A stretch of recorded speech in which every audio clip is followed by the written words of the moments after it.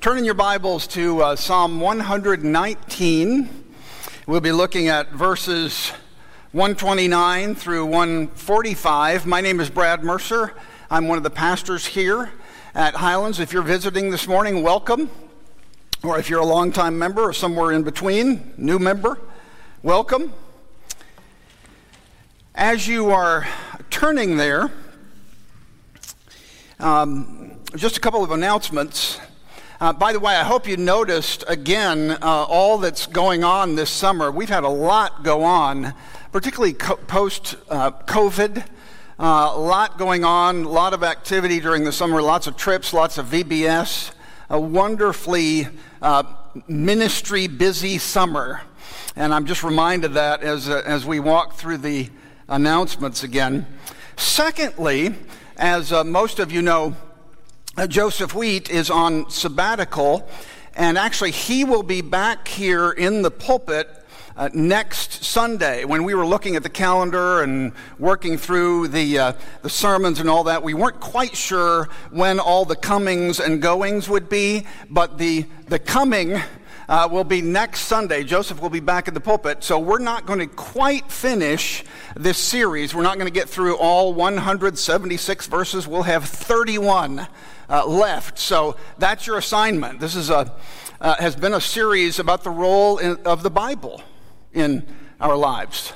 So your assignment is to read those final 31 verses, and maybe we'll plug them in at some point in the future. But pray for Joseph and Gina as they travel. There'll be a number of us that will be meeting up at General Assembly, and that's about as exciting as it sounds.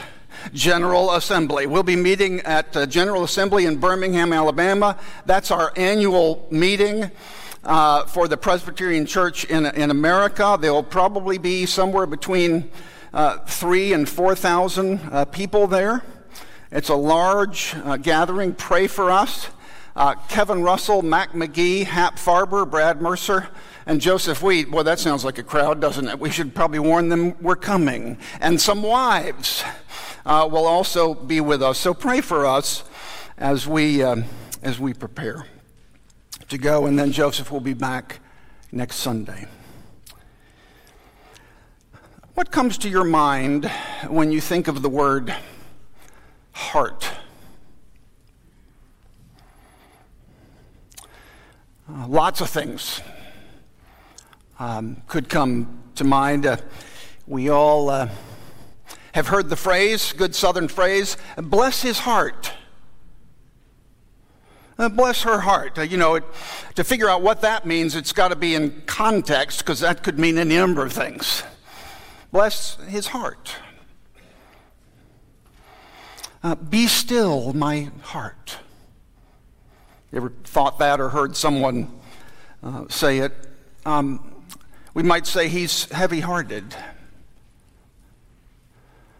He's stout-hearted. She is light-hearted. Anybody have a broken heart? If you've got any number of years behind you and you're walking around on this earth, you've probably got a broken heart. Had a broken heart at some point. We say things like, we're going to drive into the heart of the city, or we're going to fly to the heart of the country. Or we say things like, well, a heart, some of you medical people are thinking, well, the heart pumps blood through your body. It's an organ that circulates blood. That's what a heart is. And then there are always those that might think of the little heart symbol. They might even think of one of the 7 reaction buttons on Facebook. I heart you. What does the Bible mean by heart? Maybe you recognize this word, cardia. Is the Greek word for heart in the Bible. What does the Bible mean by heart? It might be tempting for us in our culture to think of heart as something that expresses emotion. And that would be partly true. Or passion, and that's certainly partly true.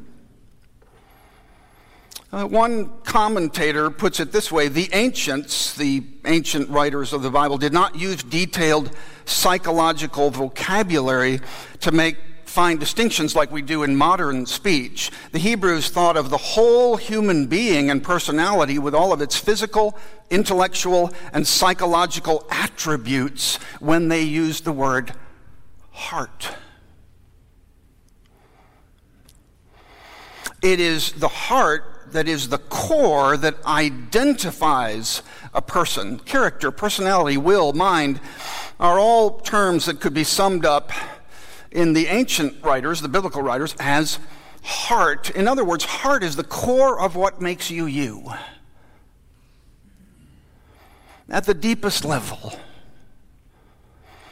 And it expresses itself in your deepest desires, longings, dreams, and loves.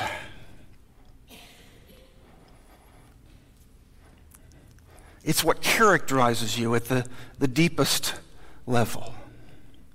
Proverbs 4:23 says, above all else, guard your hearts, for everything you do flows from it. From your heart. Now, we're about to read a passage in the Psalms, and as we've mentioned time after time, Psalm 119 and the Psalms in general take us through virtually every experience that we have in life. We're about to read somebody express his heart. And express his heart passionately. It's one of the wonderful things about the Psalms. When we read 129 through 144, we're going to read someone who is passionate, who has desires, who has longings, who has beliefs, and who is expressing those.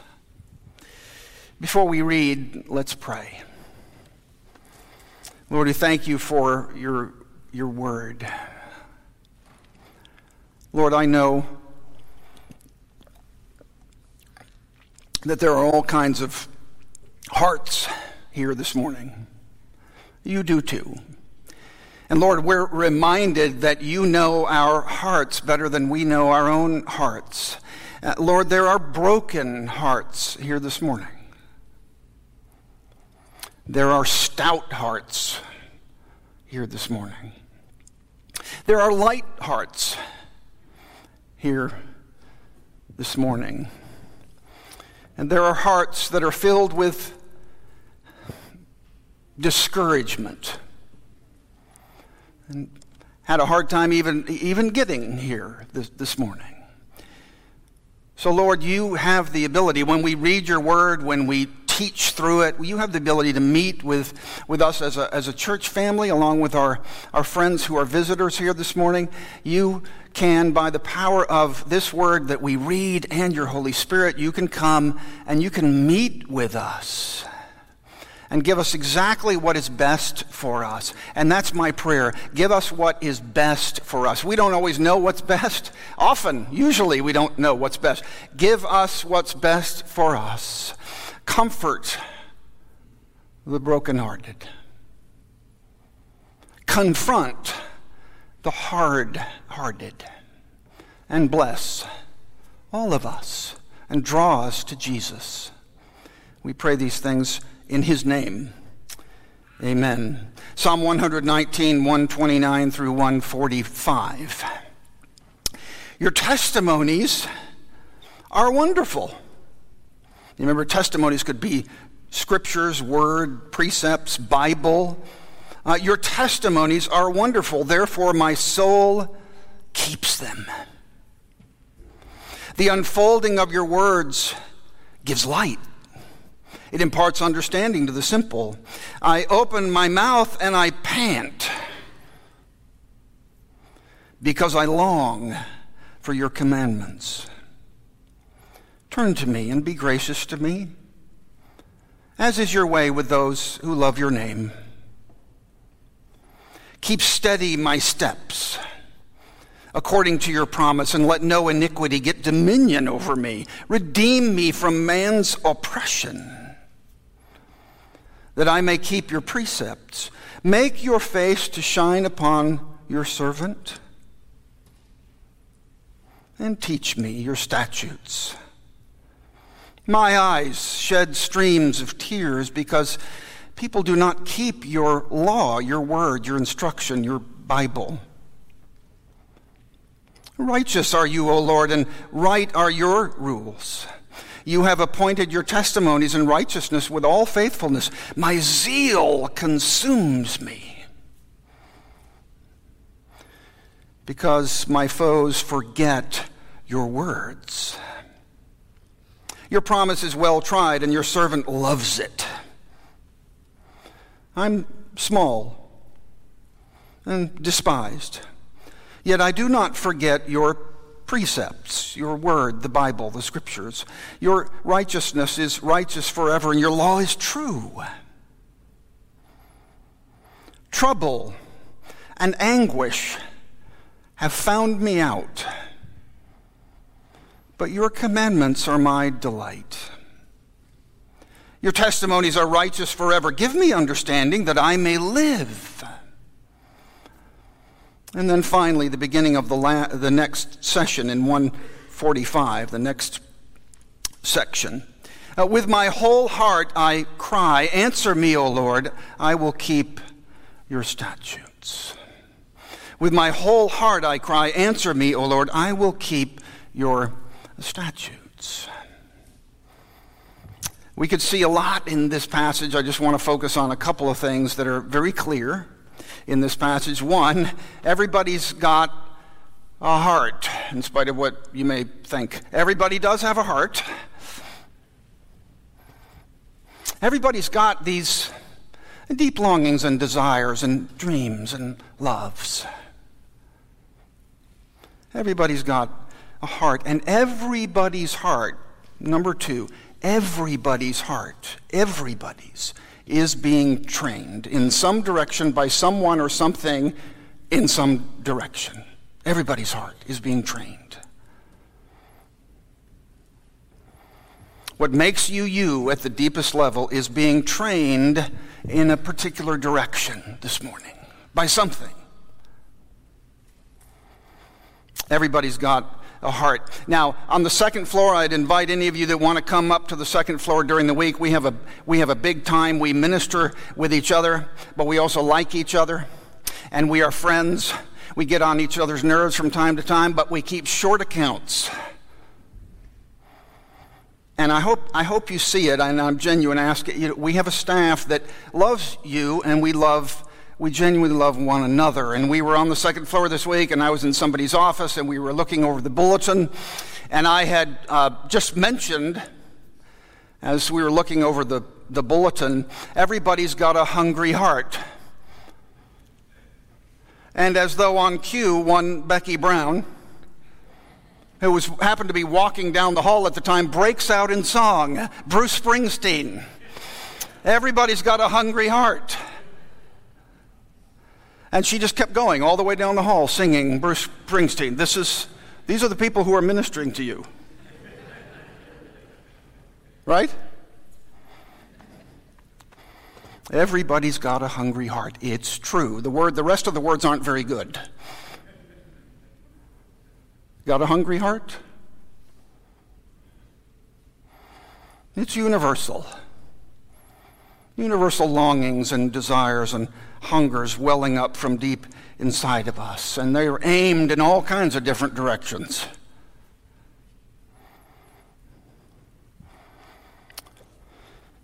I was reminded of a couple of other wise sayings by Winnie the Pooh following the early service, but I'm just going to give you one. I love this. Winnie the Pooh once said, sometimes the smallest things take up the most room in your heart.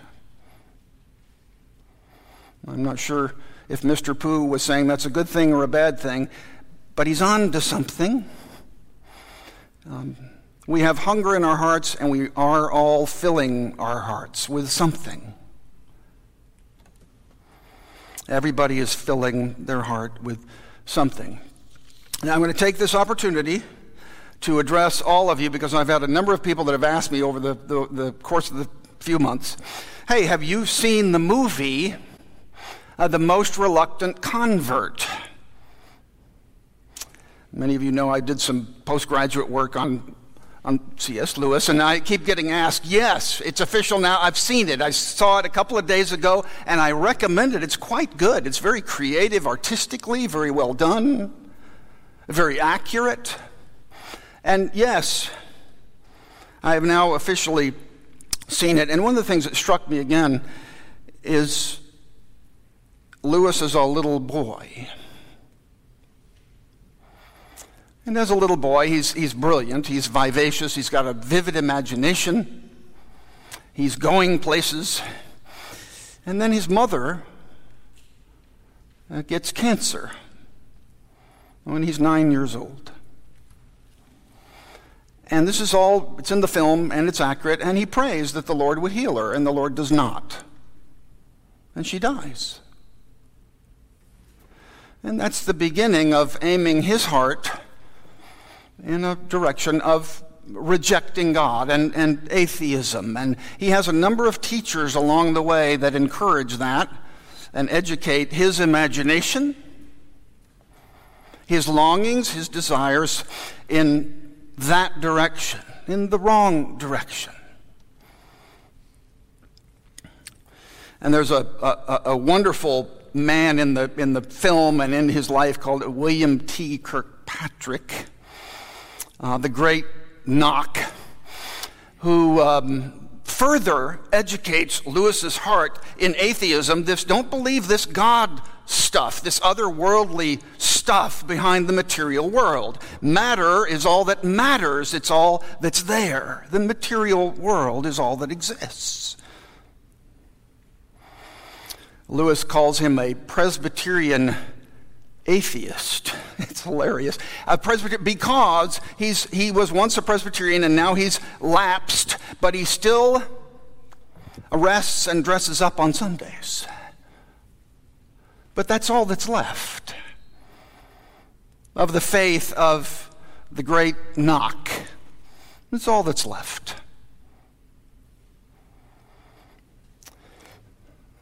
We see the same kind of longings and desires and goals in this psalm. Over and over in this psalm. In fact, going all the way back to Psalm 119, verse 2. Verse 2, blessed are those who keep his testimonies, who seek him with their whole heart. Verse 10 of this psalm, with my whole heart I seek you, let me not wander. Verse 34, give me understanding that I may keep your law and observe it with my whole heart.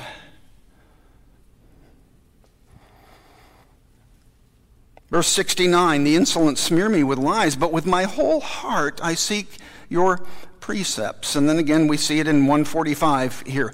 With my whole heart I cry, answer me. And this language of wonderful and panting and longing and shedding tears, and my zeal consuming me, and trouble and anguish finding me out. Ever been there? Trouble and anguish have found me out, but your commandments are my delight. There's all kinds of heart language here. This is true for all of us. Well, secondly, everybody's heart is being trained. I don't know if you've ever thought about it that way. Your emotions, your intellect, your will, your desires, they're all being trained by somebody. And by something in some direction. Where? How? Who? I distinctly remember my conversion as a young teenager. And I remember an amazing 24 hours, I remember it, of being born again, and still born again. But I remember coming to Christ. And the joy and the enthusiasm and the thrill. And as I got older, life happened. And tragedies happen, disappointments happen, diagnoses happen. Your mom and your dad die. Fortunately, my parents lived into their 80s. I did their funerals. I did my parents' funerals. I've done my grandparents' funerals and my parents' funerals, and life happens, and hard things happen. And I don't know that I realized until later the importance of training my emotions and my loves and my desires, being deliberate about that. Not just knowing stuff, but being formed in the depths of my heart. My emotion, my intellect, my will, my longings, and my desires. And we struggle, don't we? And we think, why do I not want to read the Bible more? And why do I not love the Lord more? And why do I not want to go to church more? And we feel guilty. Why don't I love the Bible like I should? And we start to feel guilty.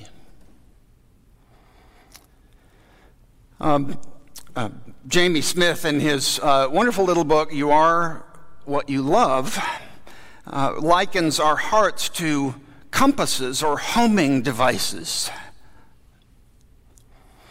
He says our hearts are like compasses or homing devices that need to be recalibrated on a regular basis so they're going in the right direction. He says it is crucial for us to recognize that our ultimate loves and longings and desires and cravings are learned. And because love is a habit, our hearts are calibrated through being immersed in practices and rhythms over time in certain directions. We learn to love not primarily by just acquiring information about what we should love, but rather through practices and habits and rhythms that form us over time. You know, one of the things when we brainstorm ministry, when we think about ministry at Highlands, we think, how long is this ministry going to last? What kind of impact is it going to have 5 years from now? Or is it going to be gone? Because that ministry 5 years from now is what's going to really change people. It goes on and on and on and on. It lasts and changes people over time. Look, I know that our hearts have to change. We'll talk a little bit more about that in a minute. Our hearts have to change. But often hearts follow habits. We know that. We see it everywhere. You learn how to, I don't know, anybody recently get their driver's license? Or their permit? You know, first you're thinking about, not killing somebody. And you're thinking about mechanics.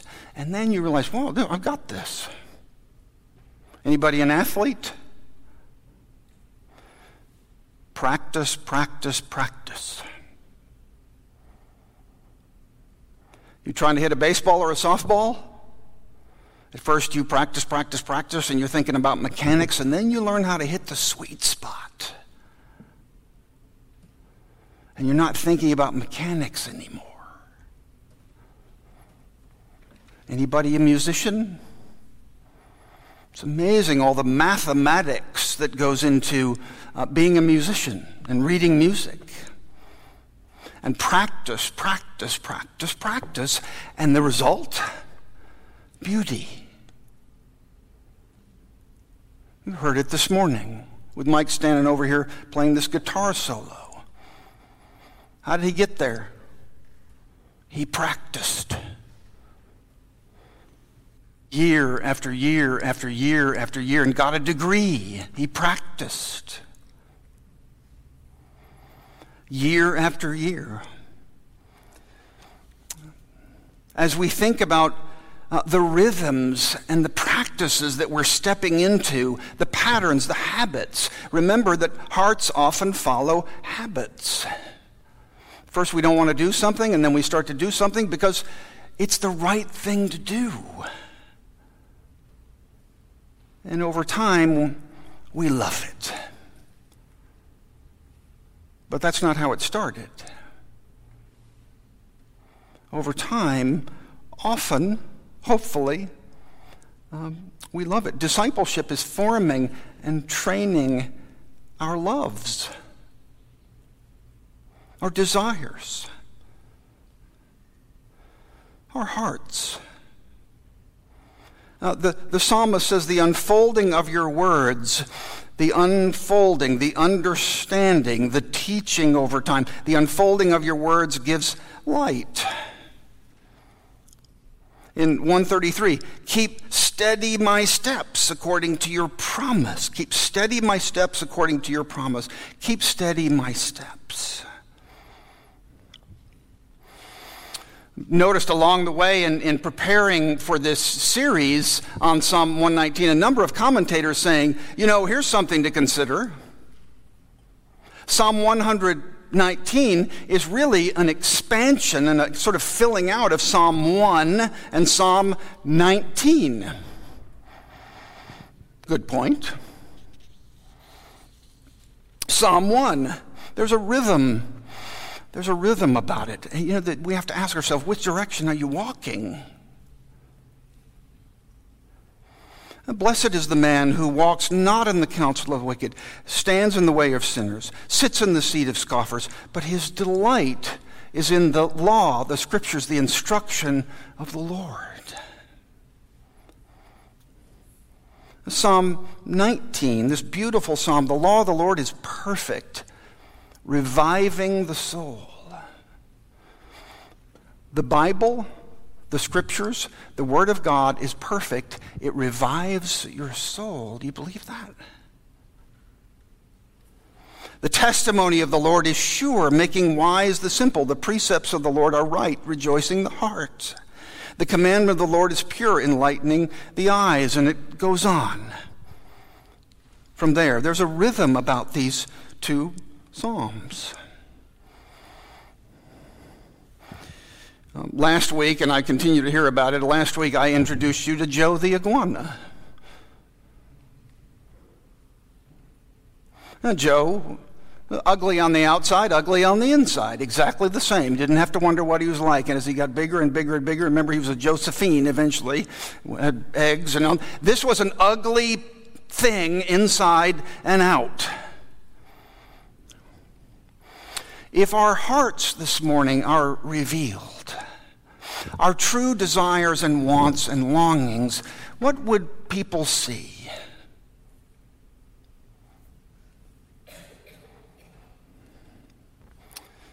What would people see? Now, there was a strange movie, sort of has a cult following, made back in the 70s, called Stalker, and it's really not about stalking, but it's this sort of dystopian film about three men living in a very difficult time, and they eventually make their way toward. They're led by someone to a place of great promise. In fact, this is so unique. This place is so unique. Again, this is fiction. It's so unique that it is going to give you your greatest, deepest desires and wishes. There's lots of stories like that. Lots of folk tales and fairy stories and fiction like that, promising to give you 3 wishes. But this one gets at something that many of the other great, fascinating, common stories don't. Here's what's unique about this one. These guys spend most of the movie trying to find this place. It doesn't have a very particular interesting name. It's just called The Room. They're looking for the room, and they finally find the room. And we never see what the room actually looks like. We see it from the side, and we see light coming out of it, and we see these 3 guys standing there. And one of them says, the leader says, I'm leading you to a place where dreams come true. You will have all of your deepest desires. You will get exactly what you want, what you long for. This is the most important moment in your life. Your innermost wish will be made true. Who wants to go first?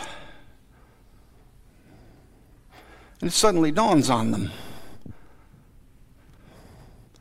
One says, well, what if I'm not sure what my deepest wishes are? And the leader of this group says, the room will reveal that. The whole point here is, who wants to go first? We know the right answers. We don't have the right hearts. What if I'm suddenly laid bare and what I've said I've desired my whole life is not what I really desire? That's not what I really want. I say it. I know the right answers. But in my heart, it's not true. He's on to something here. And they all three back up, and I'm not going in there.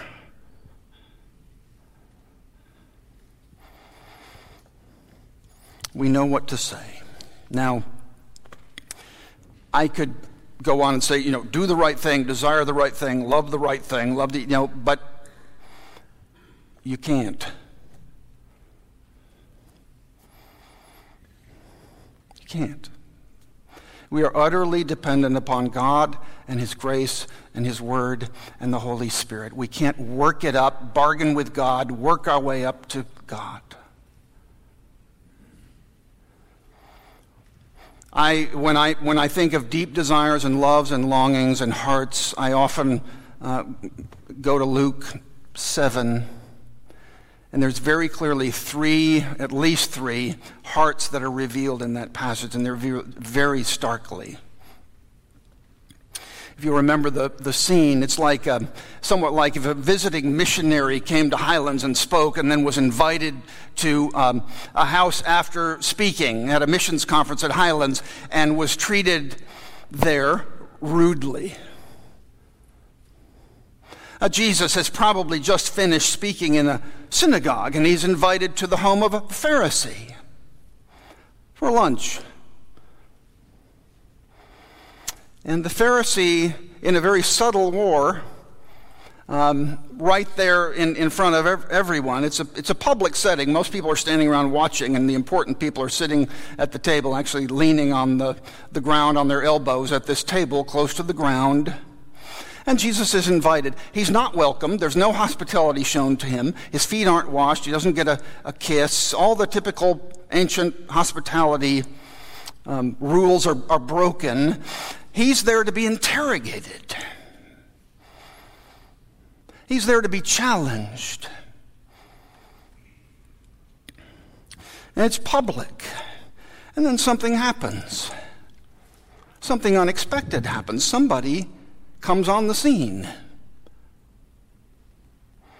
This woman that everybody in town knows, and they all know what kind of a woman she is. She's got a reputation. It precedes her. What is she doing here? She's looking for Jesus. And she shows up and messes up all these plans. And everybody knows who she is. Everybody knows the life she's lived. In fact, she's really all of us.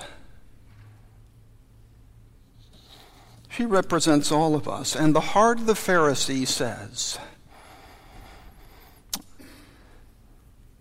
the Pharisee says to himself in Luke 7:39, if this man Jesus were a prophet, he would know what sort of person this woman is who's touching him. She's a sinner.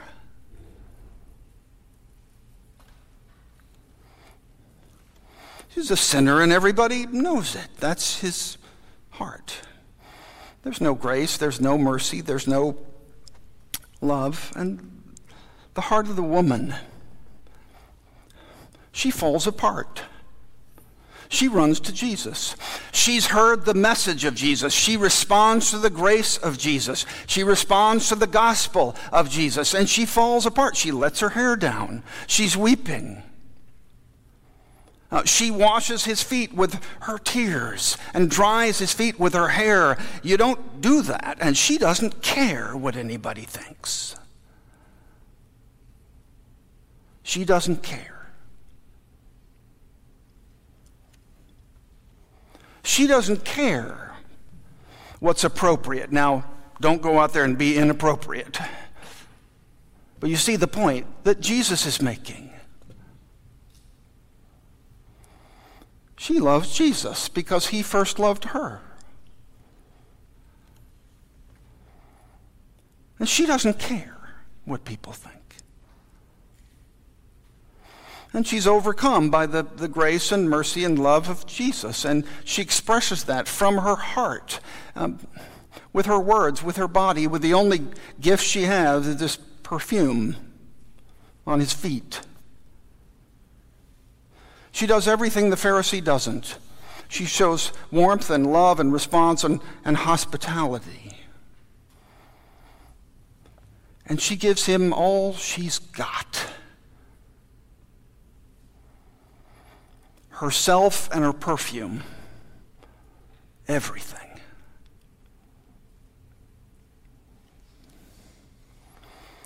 And the heart of Jesus. The heart of the Pharisee, the heart of the woman, the heart of Jesus. Jesus says to the Pharisee, do you see this woman? I entered your house. You gave me no water for my feet. But she has wet my feet with her tears and wiped them with her hair. You gave me no kiss.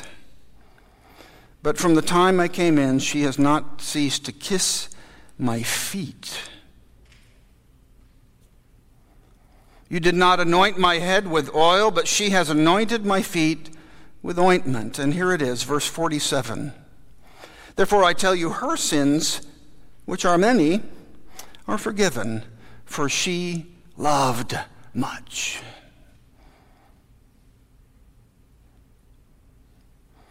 She loved much. You see, for this woman, Jesus is not useful, he's beautiful. He's not a means to something else, he is the means. He is the goal. He is what her heart wants. Because she's heard from him and responding to his message of grace and love and acceptance. A grace and a love that we don't have to earn, we can never lose, and it goes on forever. And never earned. One commentator says, true faith is what happens when somebody looks at Jesus and discovers God's forgiveness. And the sign of this faith is love. Here's my challenge as we finish. Hopefully we'll get those 31 verses in at some other point. What do you love? What is your heart set upon? Do you need to pray that God would open your heart to the gospel? You know, she sees the wonder. She sees the wonder. The psalmist wants all these desires and loves and wonder that the psalmist is pointing to are reflected in her life. And what a wonderful picture for us, a changed heart, and I don't care what people think. I want Jesus.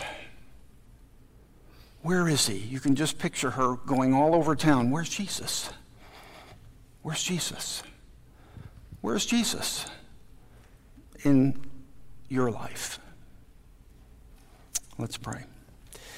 Lord, we are humbled and challenged and encouraged and blessed by Psalm 119 and by Luke chapter 7. Lord, as we even consider these three, the heart of the Pharisee, the heart of the woman, the heart of Jesus, we pray that you'd give us the heart of this dear woman who's a sinner, a public sinner, and the kind of person that people avoid when they see her coming. And yet she's heard from Jesus.